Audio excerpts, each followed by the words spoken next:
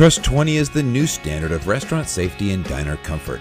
Trust 20 restaurants are part of a national network of restaurants that meet a high standard of cleanliness and safety, giving diners confidence in the measures you're taking to keep them safe.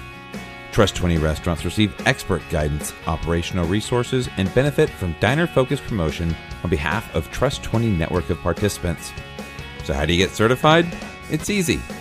First, go to trust20.co and request a certification appointment. Then, a Trust 20 specialist will reach out and arrange a visit.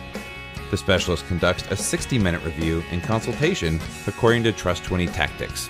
If adjustments are needed, the Trust 20 specialist will provide guidance to assist. Now that you're certified, have peace of mind that you're doing everything you can to keep your restaurant safe and start enjoying the benefits of Trust 20 certification. Remember, visit trust20.co to request your certification appointment today.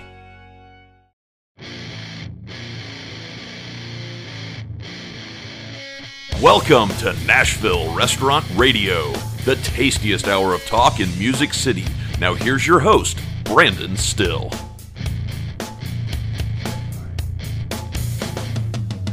Hello, Music City, and welcome to Nashville Restaurant Radio. My name is Brandon Still, and I am your host. This is a Nashville Restaurant Business Radio episode today, and our guest is Rudy Leal. He's the managing partner for 19 Jason's Delis in 7 states. He's also a man that I happen to respect both as a leader and as an all-around great person. He's a great dad, and he's been a great friend of mine for a really long time. So I can't wait to get there. If you watched the Music City Roundup this week, you know that I spoke about saving restaurants and the 16 million people that work in the restaurants, the 500,000 small businesses that are out there that are dying right now or in jeopardy because of COVID-19. We need your help. They need your help. Everybody needs your help. We need you to head over to saverestaurants.com/letter. There is a bill out there that's going to provide $120 billion to the restaurant industry to hopefully help with payroll, help with rent, help with everything that the PPP bill didn't do. It's for independent restaurants. It's the president-elect likes it. The House Representatives are good with it. We got to get it through the Senate. We need you to go sign the letter immediately. It is absolutely vital and to help us make it. And speaking of making it, we're all doing what we can right now to generate revenue, to manage margin, just to save, to get by in everything we possibly can.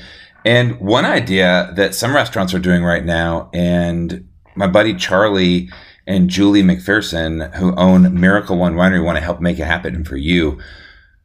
Create a wine growler program. You know, to-go alcohol has been a thing. You got people that come in to pick up their beer in growlers. Why not do wine? Miracle One wines are wines that you serve, and they come in a keg, which means they stay fresh. You can use them for your house wines, use them for whatever you want to. They're a premium wine. They're highly rated, and you can do growlers. Yeah, so every time it's my place to go order, you want to add a growler to that, make it happen. They are distributed by Empire, or you can find them by just checking them out on Instagram at Miracle One Winery.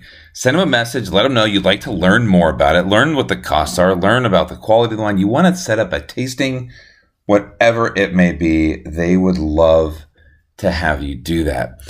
Just a reminder, we also are doing everything we can here at Nashville Restaurant Radio to get by and make it. We have got t-shirts and hats that are still for sale. If you go to NashvilleRestaurantRadio.com, we would love it if you would help support us and purchase a t-shirt. Wear it around town. They are these super duper soft tri-blend t-shirts, and the hats are super high quality as well. Help support us. Let people know you love the show, and I'm ready to get into this one. Rudy Leal. This is going to be a great one. I'm so excited to share this episode with you. Let's start it up right now. All right. I am so excited to welcome to Nashville Restaurant Radio Rudy Leal, who is the managing partner for Jason's Deli. What's up, Rudy? A little bit of everything on this wet Saturday morning. I don't think you're going to get the yard work you wanted to get done. No, it's supposed to end at noon. And I don't know. I'm a crazy person. I like to get out there. That's my happy place. Therapeutic. It is, man. I get out in the woods and I walk around and I forage for wood. I make a fire. We're clearing a big area in the back. I have a trail that leads from my house to my parents' house, and in their backyard, it's all woods behind us. And we're going to complete it this year, a full quarter-mile circle. We're going to have our own private greenway in the backyard. Watch out. Very cool. See, and that's what's interesting to me is that for some people doing yard work or things like that, it's just a huge chore. And for someone like you or like me, like I said, that's why I use the word therapeutic. Like that's my happy place. I'm just going to go out there and do some yard work and be just fine. You know, I think it might have to do with working in restaurants. And I'll tell you why. I'll tell you my theory here is that I was talking to a friend of mine who owns a restaurant the other day, and I said, what's your like admin work? Can you do it in a restaurant, or do you have to go to Panera? Do you have to like go somewhere else to sit? And he's like, I would rather just be at home knocking stuff out, because if I'm in the restaurant, every 30 seconds, somebody will come up and talk to me. Hey, can you discount this? Hey, can you do this? Hey, can you do that? And it's like, I think being alone in the woods for like hours at a time is just like, nobody's asking me anything right now. I could just do alone. It's great. I could track with that for sure. That's got to be it, because it is. You're doing it. You're doing it solo. Between that and running, for me, that's my quiet time, my happy place, and just getting some of the junk out, which is nice to be able to take that. That's time. Amazing. I'm so jealous of runners because I'm a giant. You know that. My knees are so shot from years of basketball and just all the crazy stuff that I've done to my knees. I can't run. I'm not like a distance guy. I'm a sprinter. There you go. I've always been jealous of the long distance runners. So, Rudy, I'm so excited to have you on this show today. This is Nashville Restaurant Business Radio today. So I want to jump into some of the aspects of what you do, because you are the managing partner for Jason's Deli. Now, little backstory. I've known you for, I think I met you in 2005, 2006. Yeah. It's been a long time. And you've been one of those people who's been absolutely consistent throughout. You've had one job. Yep. You've worked with Jason's Deli that entire time. You are a leader. You're a father. Your culture of your locations is absolutely amazing. I've caught up with you once or twice during the pandemic, and the way your brain works, what you do, your leadership, I want to share that with my audience, because I've talked to a lot of independent restaurateurs and I've got a lot of great stuff. But for somebody who manages multiple locations for a large company, I think that your insight is going to be super valuable. So let's get into a little bit of your background as to what you did, how you got where you are. Tell us a little about Jason's Deli and just that 90-second elevator pitch that you would give somebody if they said, what do you do? How'd you get into doing that? Great. So if you would give me permission to just take a little sidebar and go back to when we first met and that connection, because this was such a fun time. And yes, I've known Brandon now for what is that, about 14 years, right? Yeah. And so at that time, I want to say you were working with Fresh Point Produce. And I was. When I first met you, it was Creation Gardens. Creation Gardens. Okay. It was one of those two. I couldn't remember exactly which one. Yeah. But anyhow, meet Brandon and, eats the sandwich, a salad bar. He's a customer. And at the same time, he's trying to pitch, you need to be buying produce from me. And I'm like, yeah, okay. That'll happen eventually at some point. And so, but then I'm at another location and there's Brandon eating at the deli and getting some ice cream, and you should really, have our produce. Well, time goes on, and what I started to learn is like, man, this guy really is a Jason's fan. And you always would like, hey, I'm not eating today, but is it okay if I grab some ice cream real quick? Absolutely, man. Go for it. Next thing I know, we just this was this really good relationship. I'm like, you know what? Let's start talking. And next thing you know, we get this deal done, and that was it. So, man, it has been really, really nice and cool just to get to know you a bit more. I mean, this was pre-kiddos, probably even pre-marriage. I'm not sure, but so I'm going to cut you off right there because I want to tell you from my side of this story what that meant to me. Because as a produce guy, a place like Jason's Deli, who does the massive amount of volume, and you have a salad bar, right? So your salad bar, like that's like a little gold mine sitting in the back of your building. That's like, you're just selling lettuce all day. And I'm like, yes, I can sell a lot of lettuce there, avocados and just tomatoes, everything. A lot of sandwiches. This is beautiful. So I did love it. As a salesperson, when you're out in the street all the time, you don't have like an office you're sitting in all the time. You're constantly out. You're constantly going. And Jason's Deli was a perfect way to pop in. You can grab a really good, healthy sandwich because there's no healthy food you can just pop in and eat. Very rare. Or you have to sit down and eat a meal. Like we're talking a long time ago. So there wasn't a lot of the options you have now. All the juice weren't there. So I loved coming in a salad bar. And then, the ice cream on a hot day, popping in your locations are in the perfect locations for sales reps.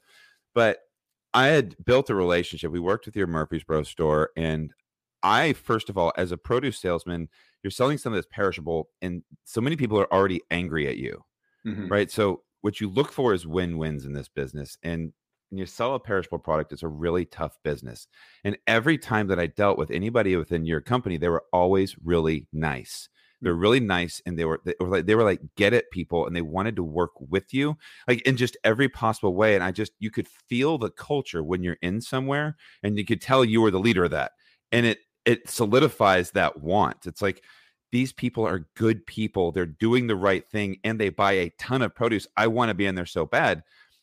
And so your produce company you were using, you had a great relationship with Murphy Produce. You bought from a local purveyor. You were big time on buying from local people, and you bought from Murphy. And Murphy was bought one day. They worked with Creation Gardens, and I was the sales manager at Fresh Point. They bought from Creation Gardens, and I was walking into the arena one day.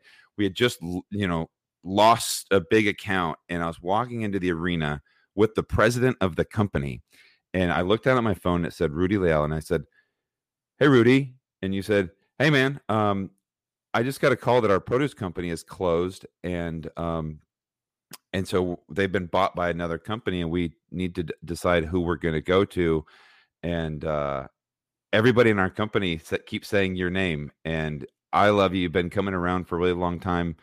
We'd love to give you a shot." And it was one of those moments for me. It was a tough day in sales because it ebbs and flows. But you making that phone call with the president of the company, I had this huge smile, and I looked at him and I go, "It's Jason's Deli. They want to come on." And he was like, "Oh my gosh." And we had like this little dance right there in the arena that he just called. And it just made my entire day, month, year, that phone call. And it meant so much to me that you wanted to put your trust in our company. Absolutely, man. That's great. That's some good memories there for sure. Because again, and this is what we talk about, and maybe that's hopefully what you experienced then talking to our folks, the get it people, as you said, is that we tell people all the time, look, we truly are in the people business. We just happen to sell sandwiches. That's our product. Okay. And for you, yes, you were in the produce business, but really we were buying we were buying that relationship, that connection, that factor that, hey, if there's an issue or something that we need to discuss, whatever, I know I can talk to Brandon, and I know that in some way we're going to come to a resolution. We're going to figure this out together. So I think a lot of that is going to hinge a lot on the relationship, the connection, the human factor for sure, not just the transaction. Yeah, for sure. So I hijacked your story. You were going to the backstory, and then you're going to say just a little about how you and your position, what you do. We'll get back into that. Yeah. So, okay. Sorry, we did. No, I love that side story.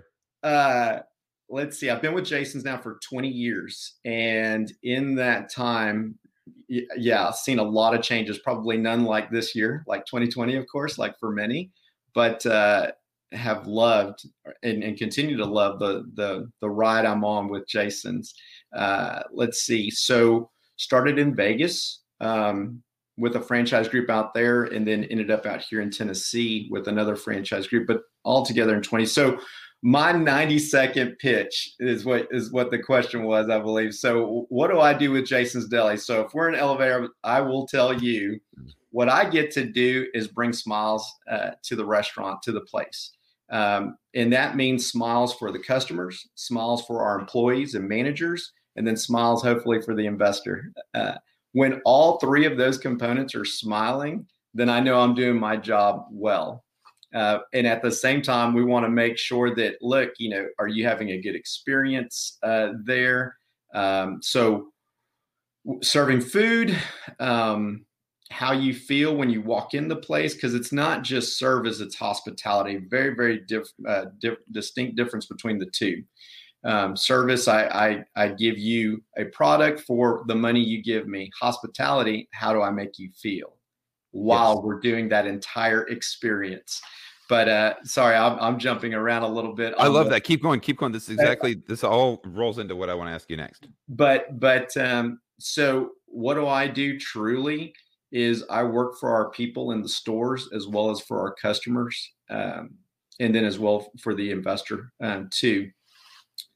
But that's it. I mean, I will wash dishes. I will, help serve food, whatever it is. And sometimes it may just be talking to folks, much like we're doing, about Jason's Deli and what we do.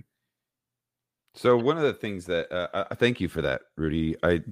I see that every time I'm in the building, if I'm eating and I see you in there, sometimes you're meeting with an employee, but then you're always up walking around, bussing tables, talking to guests. You're doing the whole thing, and I've always respected that's kind of an old school approach to look. In the middle of a rush, we just got to get it done. The ultimate goal for everybody in this building needs to be, we have to take care of the guest, and nobody's above that. There's nobody in a restaurant, and if you do feel like you're above that, I think there's a problem. I mean, I think that there's a fine line there about delegation, as well as I think if you do too much of that, you can be a crutch, because then people can stand around like, oh, well, he'll just do it. I mean, I think you have to lead people into wanting to do that, but leading by example is very important. Absolutely.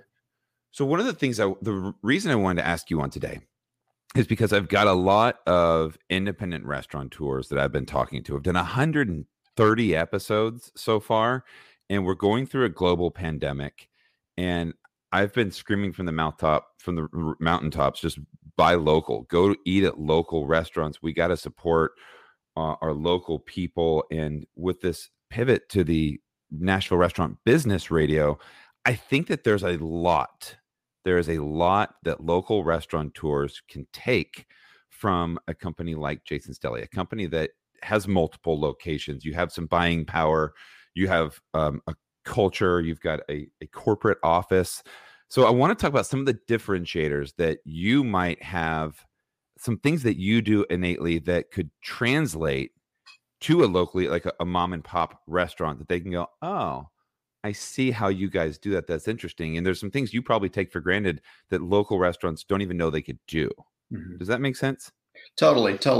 I think one of the things, anytime, obviously through this year, whatever the playbook was prior to, March 2020, go ahead and pitch that in the trash can and start from scratch. And everything that we started from scratch had to be, how can we scale? How can this be scaled? So what system, what process, putting all of those things in place, and then, okay, now let's roll that out. We're in 7 states. We own and operate 19 units. And so you're constantly looking at, again, can this scale?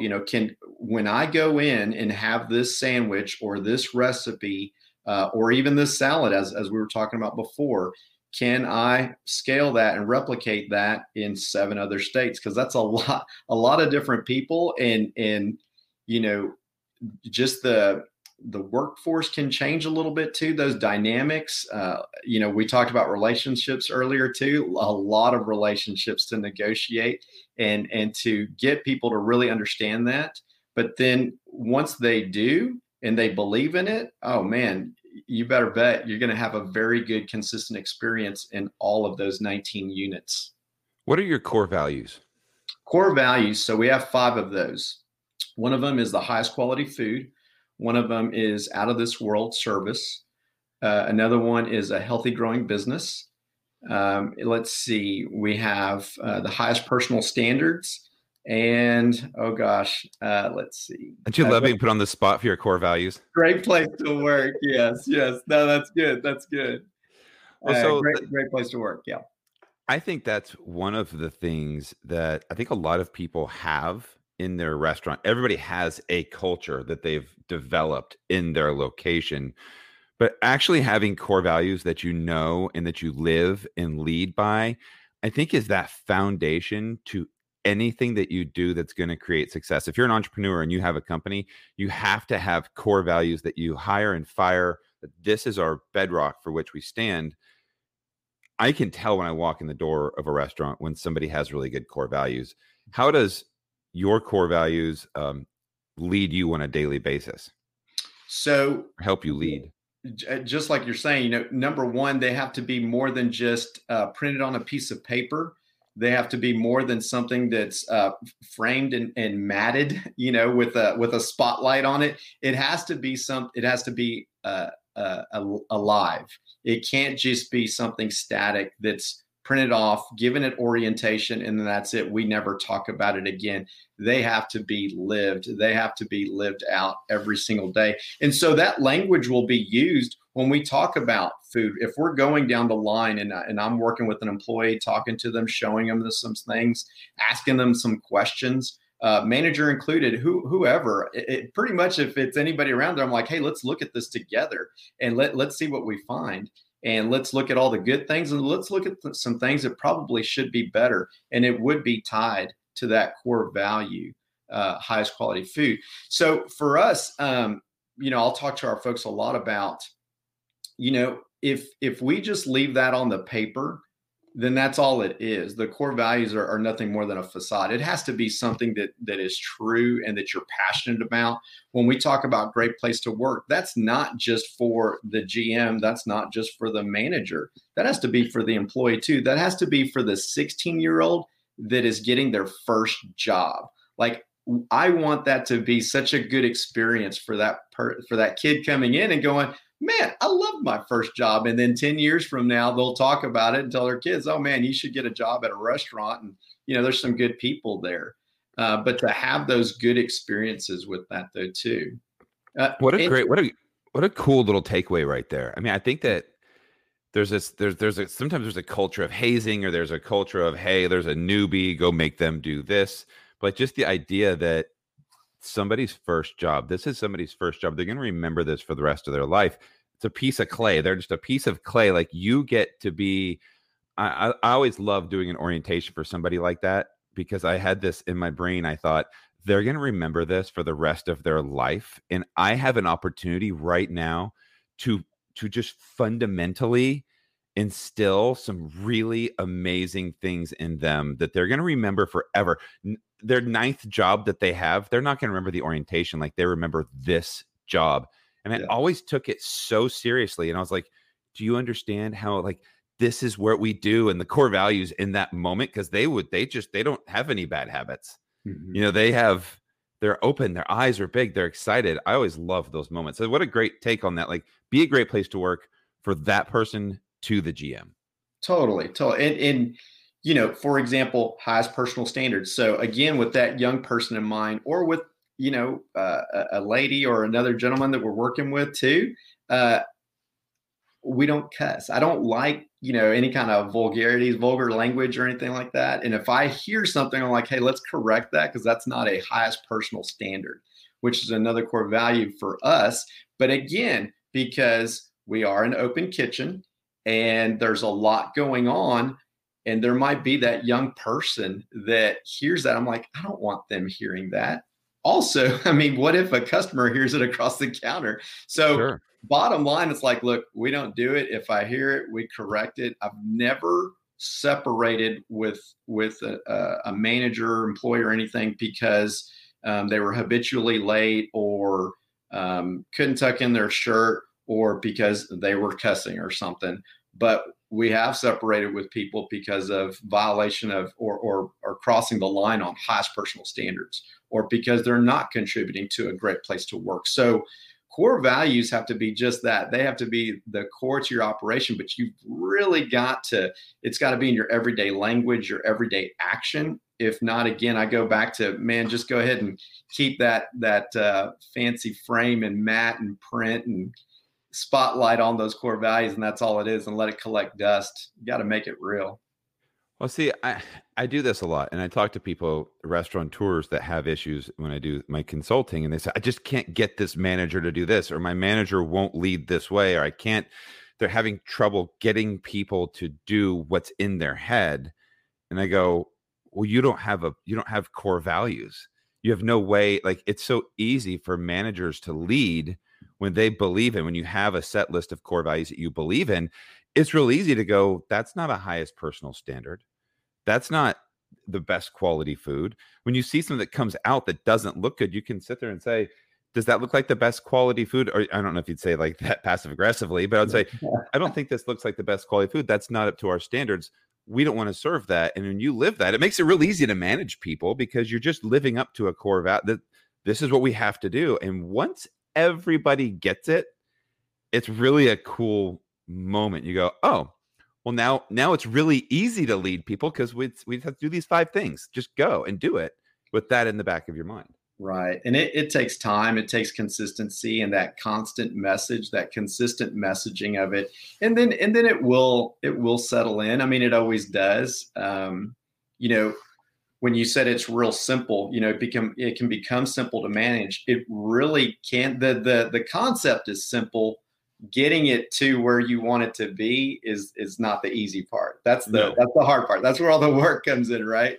But that's why you've definitely got to have a presence in your place. You've got to, again, like we were talking about, the relationships. You've got to get to know people, because when I can connect with you and know something about your family, something that you're interested in, anything like that, a hobby, how you're doing in school, whatever it might be, well, we can talk about that together as 2 people. And then I can say, hey, and by the way, let's look at this, because now there's a humanic component to this. It's not just boss and employee. It's like, no, man, we are 2 people here, both trying to get a good job done. We both like to sleep indoors. We both like to, we like air conditioning. We like to, pay our bills. So how about we just figure out how to do this really well together? And man, everything's going to be fine.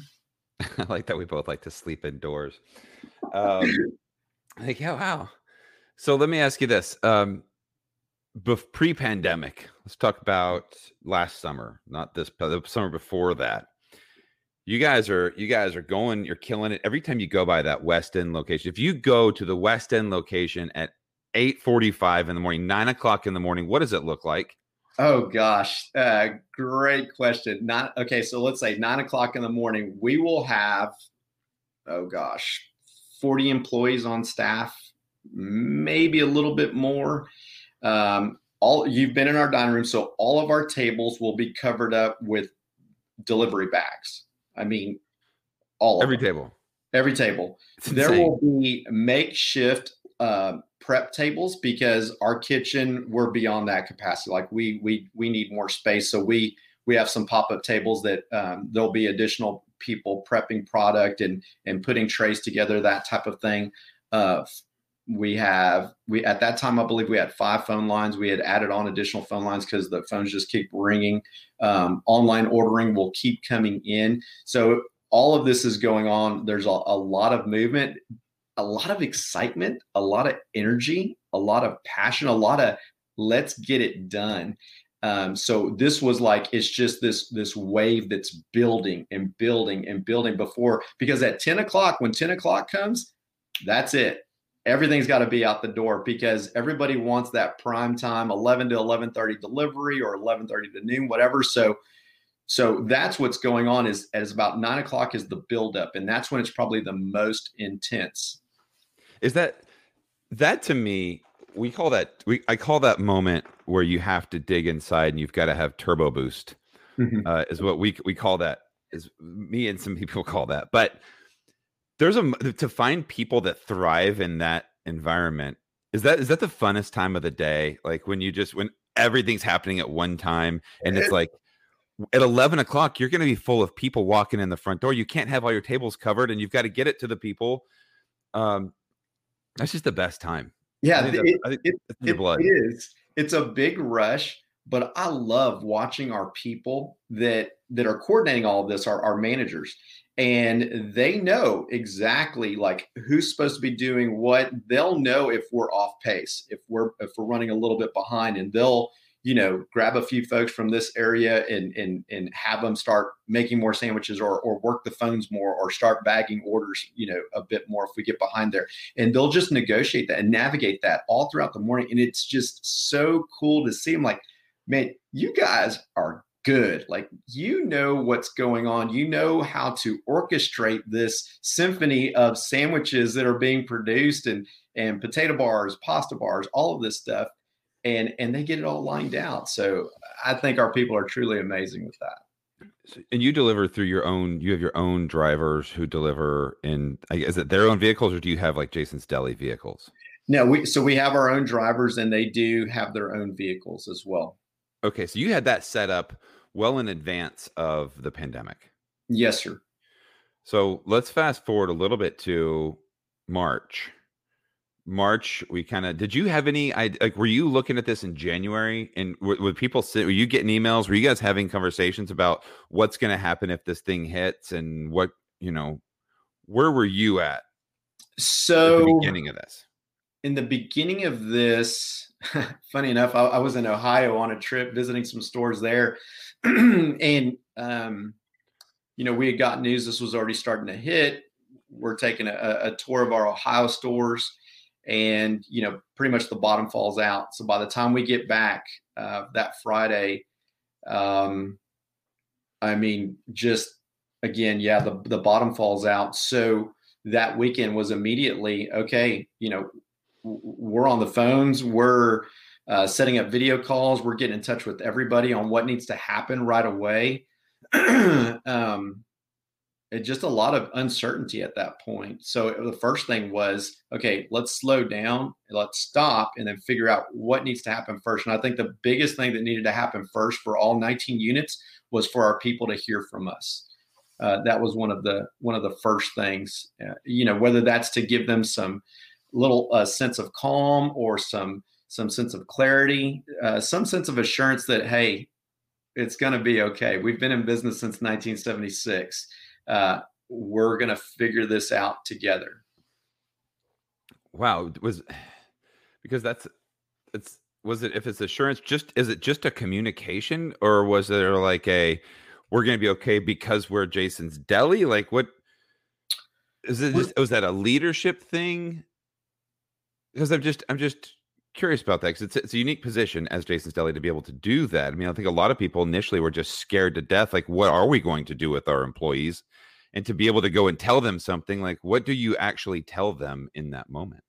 What we tell them in that moment, gosh, first off, again, to try to establish some level of calmness in that uncertainty with what's going on, any kind of anxiety, like, how am I going to employ our people? What are we going to have to do?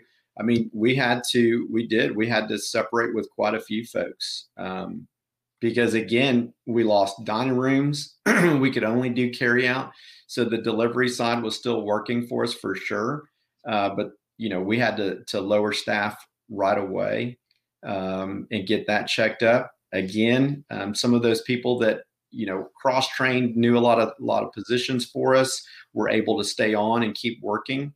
But I mean, Brandon, that was a painful period for us.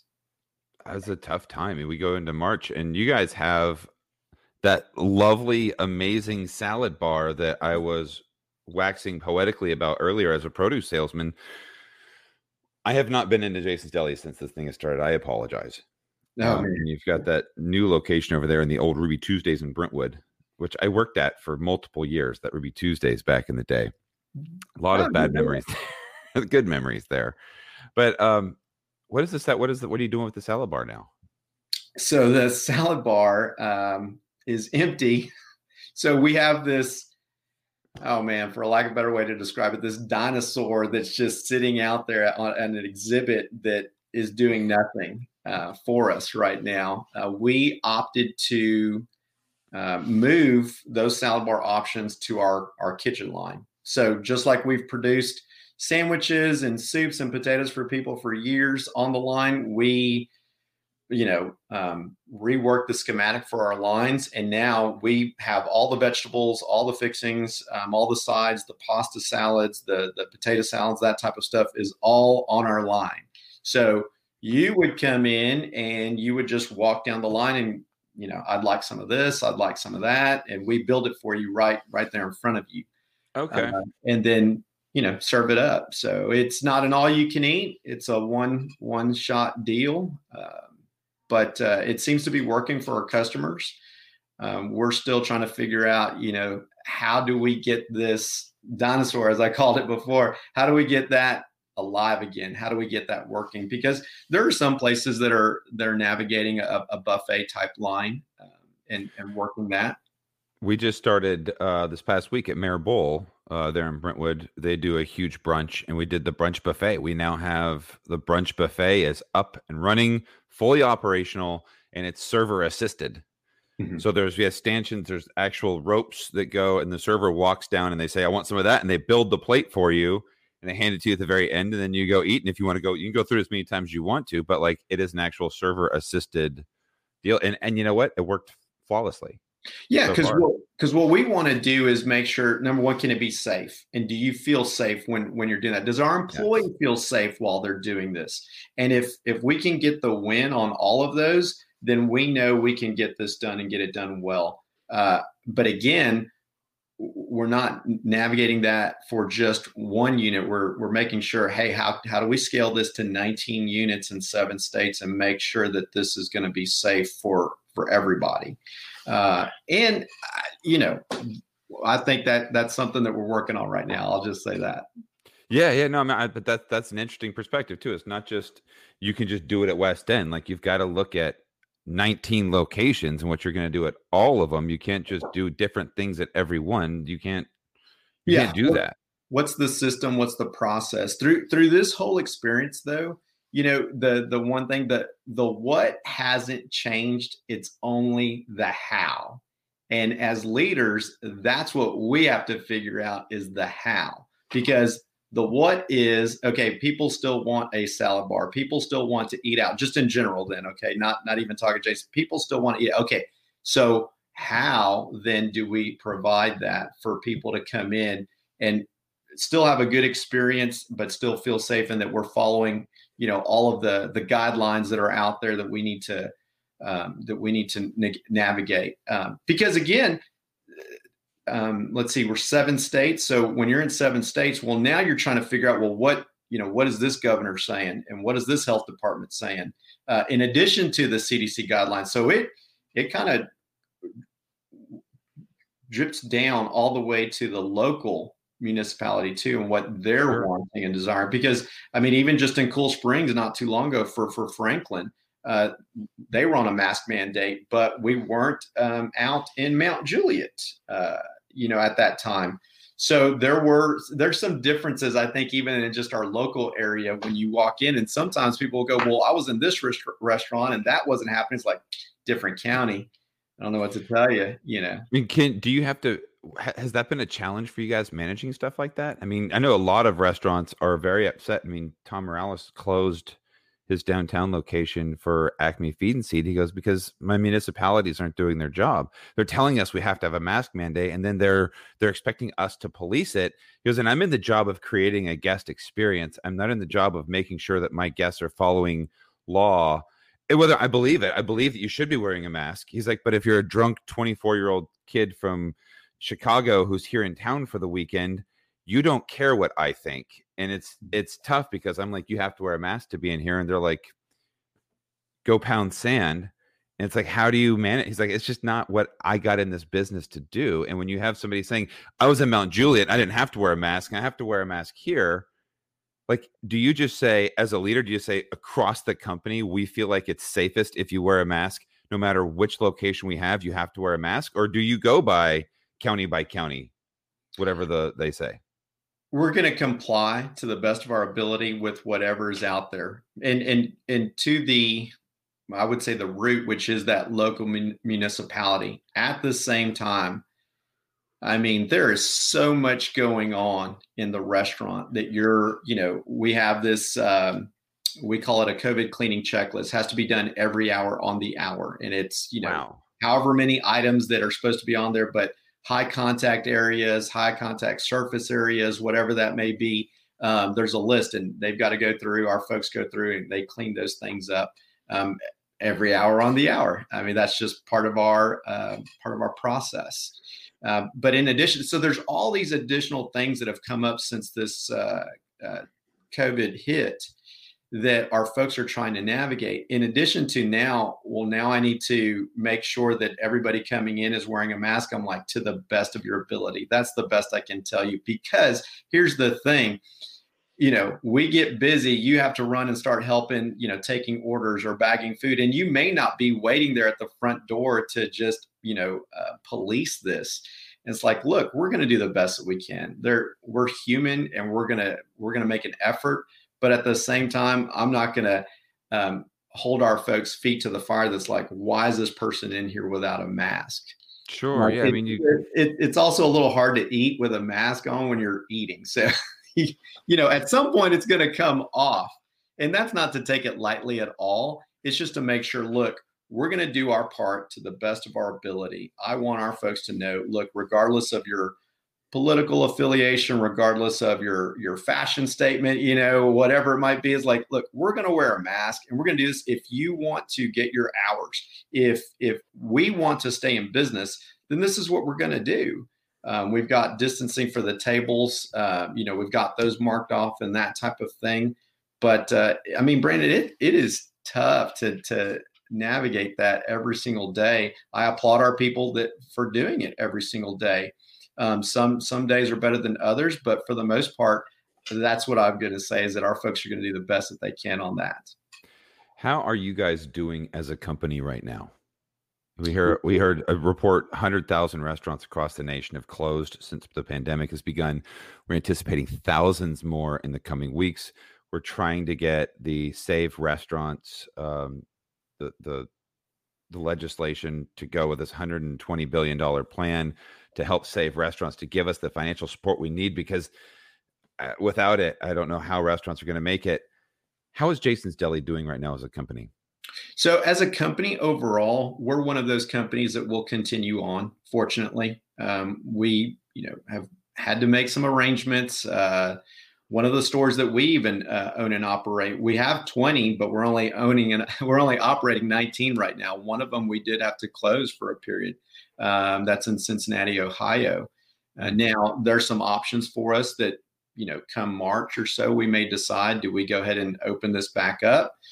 Is there a different option for us at that point? But Jason's Deli will be a brand that continues on past 2021 for sure. And for our franchise, the same thing. Now, that's not to say that we didn't have some markers or some checkpoints through the summer. There was a point in time where we're talking about, okay, we need to be at this milestone August 1st, and we need to be at this milestone. And then once we hit August 1st, okay, now the next one is October 31st. If we're at this point, October 31st, all of that just continues to extend out the likelihood of where we'll be in 2021. And fortunately, thankfully, for all the customers that have continued to come out and support us, all the employees that have continued to come out and show up for work and learn a lot of new positions. I mean, we have so many people that used to only be what we would call a one-trick pony. They do this one position and they do it really, really well. And they were aces. And at that time, that's what you needed. But in this new era, it's like, no, you need that player that can be, aced out in 3 or 4 positions. That can push and pull and do all kinds of things. And so that's been a change too. But they've come through with that. All of those, put all that together, great community support, great employee dynamic in their learning and training, and changing that a bit. Our management too, that now is carrying us through it'll carry us past 2021. What have you learned as a leader? What have you, because you've led people for a long time. What have you learned since the middle of March throughout all of this about yourself as a leader, and how have you I use the word pivot, have you had to change? Okay. I think what I've learned most is where my foundation really is, and how strong that foundation really is, and what I believe in. Um, when storms hit, you find out really quick how strong is your foundation, what's your go-to, what's your source of energy to keep going, because the days can be long at times and the stress can weigh on you so heavily. Uh, I think that's what I learned the most is what is my foundation through all of this. And for me, that is my faith in Christ and being a Christian. Um, Immediately when this started hitting, I had every excuse in the world prior to March 2020 of not journaling and doing a regular daily devotional, which I would do on occasion, Spotty. But man, Brandon, I tell you what, this started hitting. It was a non-negotiable. Every morning had to get up, and that's the first thing that has to happen for me now. Now, fortunately, I'm a pretty routine guy. That has become part of my daily ritual, so to say. So that helped ground me when all of this started taking place. For You know sure. what, I love hearing that. I think that's something that I've found too. I don't have the discipline to do the journaling every single day, but I think starting every day off in prayer really for me, and I feel like people on the show got to be getting tired of me talking about this, but I'm a little more than a year sober, Oh, just okay, yeah. no alcohol whatsoever, and any kind of mind knowledge. But that's part of the deal. It's part of the steps. Is every single day you do that, and it's amazing to me how it's allowed me every single day to take on every single day with confidence, knowing that it's not all on my shoulders, knowing Right. that I don't have to, this all isn't for me, that there's a plan that's bigger than me. And I'm just get up every day and be the best me I can be. And it's okay because I put so much stress on myself. Right. And that's a fact, because I know if I rely solely on myself, I'm not going to carry this this cross for very far. I mean, I've got to have that help. I've got to have that spirituality, just like we were talking about before early on, the cutting the grass, working in the yard, going for a run, whatever it might be. That's a great physical relief, and it's a good stress relief too at the same time. But the faith side for me, that's the foundation, and with that intact and with that working, I would, my relationship with Christ actually has grown stronger through this season. Man, there's just so much I can say about that. That could be a whole nother segment, but that's really been what I've learned about myself in leadership, is that it's not all on me. Is that I have the Holy Spirit, I have Jesus Christ, and I have God, all available and ready to help me through this journey. I love that. We just interviewed Peter Demas. He was just on the show this past week on Wednesday, and the second half of our entire show was all about his book, Afraid to Trust, and that's essentially what we talked about, was him being saved and his whole journey. I talked about my whole journey. We probably lost half of our listeners last week. That's okay. I'm fine sharing this. I think that's exactly this is the important stuff. I feel like sometimes people are afraid to hear, and I think people can be turned off by religion, and there's a fear of hearing about it. But you know what? It has saved me. It's been Mhm. amazing to me, and I'm not the guy that's, let me tell you about Jesus, but Yeah, maybe I should be. But I think that there's this level of peace that I've never felt before in my entire life that I have right now because of it. Mhm. And I'm not perfect. I mess up all the time. My Oh, yeah. language isn't the best. I could be better in so many ways, but like it's all okay. Yeah, Like all of that is okay. Like I just, because I'm not alone. I'm not yeah. alone with this thing, and that's been the biggest thing for me. Is through all of, like, what am I going to do? Am I scared? Like, yeah, I'm scared. I got a lot. Like, but like not Mhm. really. I'm not. I'm like, I have this different level of confidence now because I'm not walking alone. It's a big Totally. deal. St. Francis said, preach the gospel at all times, and when necessary, use words. So again, just like those core values, live it out, man. Because that's the way it's really going to speak to people. I don't know, actions speak way louder than words. You've heard that before for sure. I remember one night we were at the Deli. It was in Cool Springs, and this is pre-pandemic, of course, and we got rolled in the dining room, like throttled. Tables covered up. We were getting behind. Tables needed to be bussed. I happened to pop in. I don't know what I was doing, probably coming home from Nashville. And so I was like, let me pop in the Cool Springs Deli, see how we're doing. It's Friday night. It's probably busy.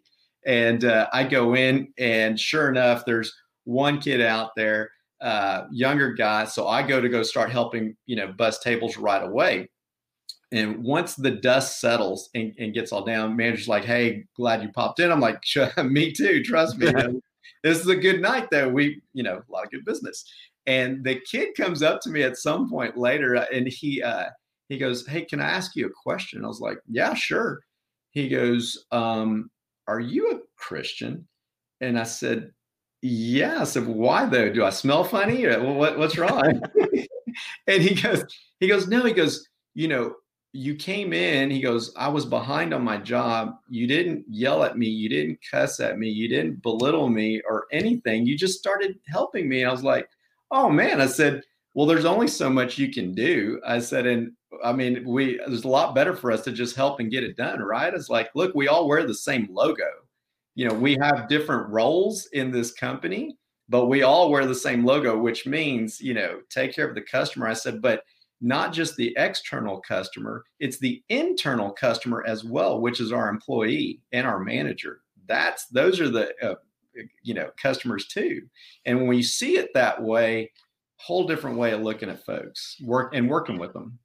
100%. We have a core value at a couple of restaurants I work with called "We Love Our Community," and what that is, that's threefold. And the way we live it is, we love the people. We're nothing without the people that come in here. So we love the actual community, the neighborhood, the community, the people that dine here, and then we love our team. Like, we love our internal community. Like, nobody here hates each other. Like, when we're here, we respect each other and we want to work together. And then we give back to our community. As part of loving our community is giving back as best we can. And I just kind of examples exactly what you're saying there is just that's what you got to do. You've got to everybody, whoever it is. Next question. Maybe, I don't know if this is a tough question. I don't know if you know the answer to this. Maybe this isn't even a thing. What's the biggest mistake you have made? And if I was going to say during the pandemic that you've learned from, and what did you learn? And if there's no big mistake that comes to mind, you go back farther. Like, what's in time where you're like, I really messed up, but it was a really valuable lesson? Biggest mistake. And I think through this season, it would probably be when we don't give enough weight to the decisions we're making. And what I mean by that, Brandon, is sometimes if you're not including enough people that are boots on the ground in the decisions that you're making, okay, you can become an audience of one or two. And I think as a leader, that's a big mistake.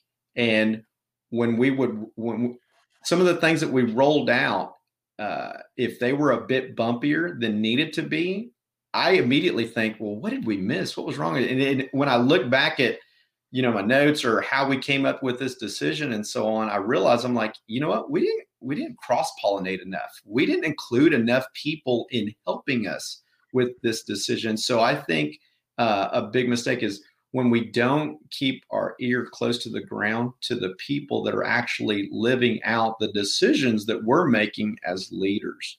Got to include them too, because there's some valuable gold there for sure. If not, you run into blind spots.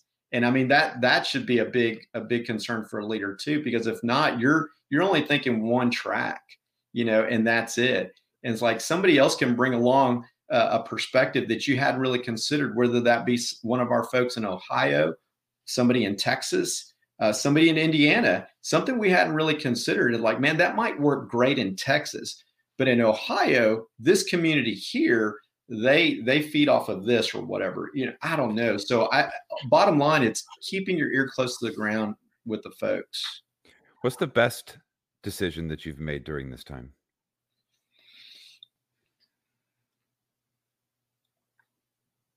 The best decision. Well, I said, what's the biggest mistake? Like, is there a watershed moment where you were like, well, we didn't know what to do, then we did this, and it exploded, it worked, and everybody was happy, and it increased sales 50%. Like, is there something that you did that was just like, wow? Yeah, I would say the best decision for us is, it's going to go back to the communication side periodically, and we'll get all of our leaders on a phone call or a Zoom call, that is. And we'll talk things out and include them in it. So I think those are some of the better moments, some of the best decisions to help us in our business too. Again, doesn't mean that it's going to happen just the way Brandon, suggested it, or the way Megan just recommended we should do this. But it does mean, man, we're going to listen to all of this information and try to make the best decisions possible. I think those are some of the best moves that we make as leaders then for this company, is listening to our folks for sure. I love that. I think that's just great intel, because I think we can live in a box, and we kind of, again, it comes to that, I got to do it all myself. Like, I got to figure all this stuff. I think so much of us put this stress on our shoulders, and it's like, there's a lot of people that want to help. There's a lot of people that have great ideas. If you just listen, you just kind of just open your ears a little bit, Totally. Because, when I go into a store, I'm constantly asking about some of the things that we're already working on. And I'll ask an employee even, like, what do you think we should be working on next? What's something that we're missing? What's something we should consider? How could we make this better? I'm a nerd and I'm curious, like nonstop, because all I want to do is be a great employer and, provide a good work experience for our folks.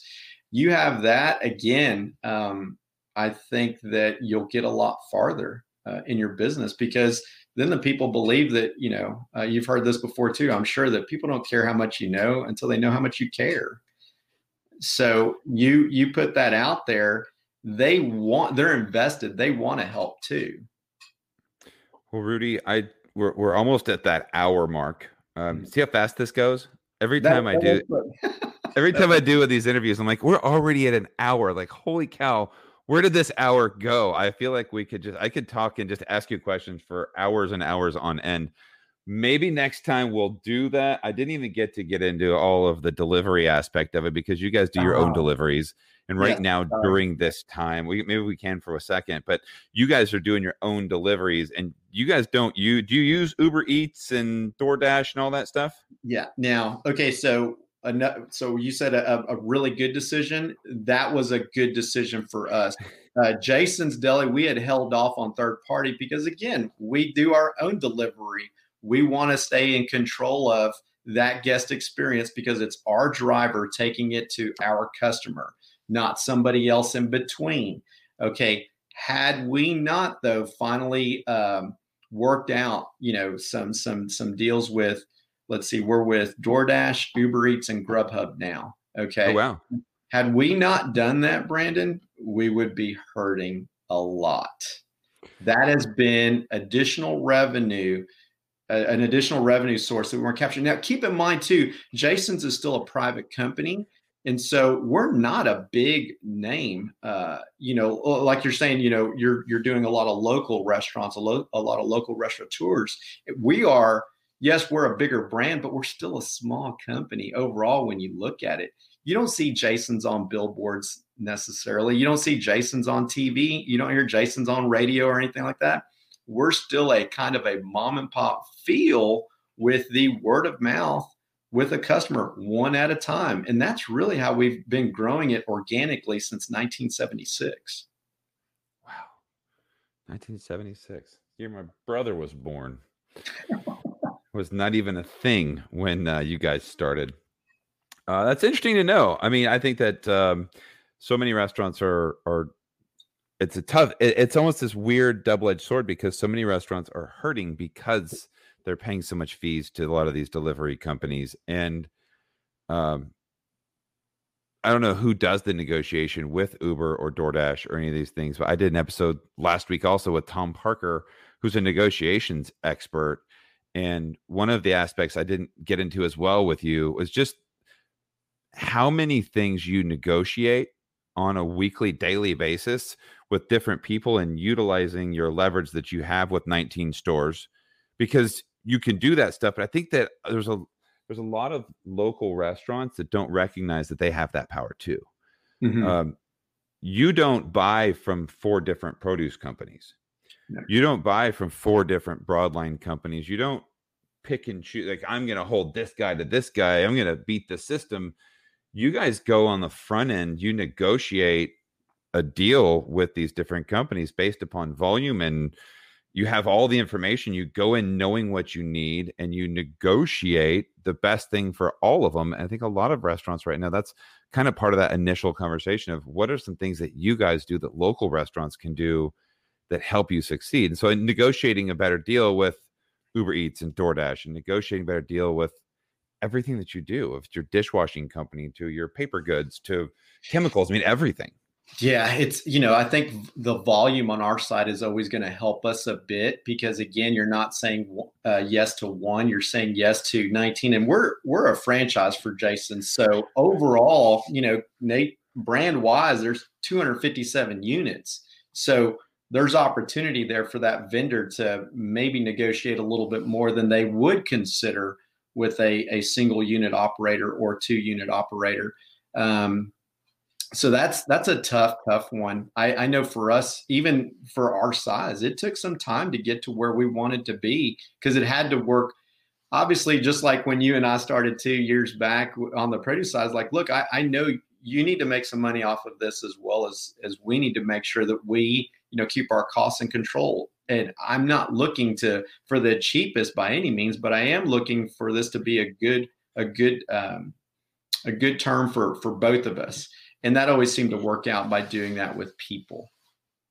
And your main thing was to have a relationship with the vendor. I didn't want it to be just the cheapest from some nameless, faceless company that sent me the cheapest product. You wanted a relationship with your vendors, and you wanted to purchase from somebody local. And you had that ability to do all those things. And I always respected the heck out of the fact that you guys did that. Absolutely. Thanks, man. There's one other thing. It's a 3-component deal, though, that I want to be able to just include and leave you with. And this is something that I learned because I was thinking about this when you asked, like, what did you learn through this pandemic period and what had to change? So one was voice over text. This is something I learned. What does that mean?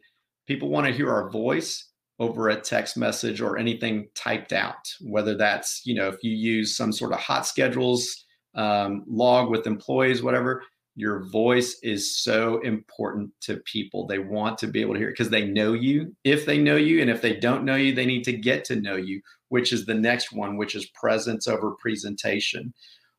Because we're in 19 stores, we had to do so much Zoom stuff, and we would set up, slideshows and what information we're going to cover and so much and so on too. But what we learned also is that my presence, along with my voice, is so much more powerful and energizing and just motivating for our folks and encouraging at this time versus me sending you an email, a text, any kind of message like that. Or in a presentation with a bunch of slides and data and information versus me being in your store with you, walking with you through this experience too, and having some presence in what's going on to be able to share that information as well. And then that while you're there, being able to provide clarity over certainty is the last bit. So the certainty, man, I always tell people will ask me a question, like, well, so what are our sales going to look like next month? And I'm like, man, my crystal ball is still kind of fuzzy right now. I can't exactly tell, but here's what I can tell you. So, and here's the clarity. We will open our doors at 10 a.m. tomorrow, and we will give the best service we absolutely possibly can on that day for every single customer that comes in, and we will do our best for our employees to make sure that they have a good, safe environment. So providing that clarity. I can't give you all of the certainty, but I can provide a lot of clarity for you. So voice over text, presence over a presentation, and clarity over certainty, I think, has been some of the biggest things to gain and to learn out of. You can't just go on autopilot that, well, I sent them an email, I sent them a text. Well, I gave them the information in a presentation that they can download at any time and share with their team. No, you've got to, I think John Maxwell calls it walking the halls slowly. You got to be in there. That's such great stuff right there. I heard Andy Stanley. I listened to his leadership podcast. Yeah. I love Andy Stanley. He said that's one thing is people need to hear your voice. They don't need to read they need to hear your voice. They need to see your face. Mm-hmm. That's one of the things right now when you're at home and you're not doing this stuff, they need to hear your voice and see your face. There's a physical reaction they get to that versus a text, not being able to understand tone. Like, what did they mean by that? Was he upset? Like, because you get enough of that and you just become numb, and you need voice inflections. You need to see somebody smiling when they're talking to you. You can feel it in your heart. Mm-hmm. You know what I mean? It's your soul. That's what people do to the whole thing. And I think that's something that a lot of us are learning is about the people and how important every individual people that I think the actual individual person is the winner of this entire thing. Mm-hmm. Of COVID-19, like the individual person, not the workers or this, like that every single person is unique and everybody brings value. You said there was that person that was your ace, and now that person is an ace in 3 or 4 different areas. That speaks so much to the individual person and what each individual person is capable of and what they've been able to accomplish. I think that this has just been such an amazing opportunity to learn about so many people individually. It's just been a special moment. So good, man. Yeah. And that's not to say, I know this is the business segment and we didn't get into a bunch of numbers and, spreadsheets and a lot of those things that we're looking at too, the analytics, because we do that, of course, we do that as well, of course. But I think ultimately, if you don't connect with the folks, you're not going to get very far with that number crunching either. All right, so we're going to wrap this thing up, and we got to do this again at some point here, maybe a little bit later on when we have a little more clarity or certainty with what's happening in this world. I'm going to start using that all over the place, by the way. I do give the guest the last word. So the last thing that you take us out, I open the floor. You could say whatever you want to my entire audience, whoever's still listening to this podcast. Take us out as long as you want, whatever you want to say. It doesn't even have to, just whatever's on your heart, you just go. Okay. So for all the fellow listeners that are out there in leadership positions, what I would say to you is find the root, find the source of why you got in this business anyway. What made you make that decision? How did you put your yes on the table? Why did you put your yes on the table? Whatever that root, whatever that source is, draw from that daily so that how to make, what decisions to make going forward, how to include your people in it, in the decision making that you've got in front of you. But don't lose your passion for doing this business, because it can be hard. It can be challenging. If we listen to everything that's on the media, radio, whatever it might be, it can be overwhelming. Everything that we get to see that is telling us that, man, the chips are against us. And I would say, let this be our best moment to say, no, this is when I lead bigger. This is when I speak more to our folks. This is when I draw nearer to everything that I put my yes on the table for getting into this business. So that's what I would say to this group overall, is that, man, there's more in you, and realize and know that you've probably got a lot of people around you too that are are just as passionate as you are. We just got to tap into that a little bit. I love it. Absolutely. Thank you so much, Rudy, for joining us today on a Nashville Restaurant Radio. This was a fun conversation. I really appreciated your honesty and candor, and I have to come see you at the restaurant. Yeah, you need that ice cream too, man. I'm trying. That's been my problem. I've had way too much of it. You know, I shouldn't say this on the show. We'll see who's still listening. You gave me the best hint. The one day I was in the restaurant and I was getting an ice cream, and you go, the pro tip is, right? And I go, what's that? You go, you get your ice cream in the cup, then you go put root beer in it. And I was like, oh. And from that day forth, it was like mind blown. That's so fun. That's so true. Exactly. That's awesome. It started a thing for me. That's root beer floats. My nemesis right now. Thank you so much, man. You got it. Good talking with you, brother. Rudy Leal, so excited to talk with you today. Thank you so much for joining us here on Nashville Restaurant Radio, and I hope that you and yours are doing well. Have a wonderful week. Hope you guys are being safe. Love you guys. Bye.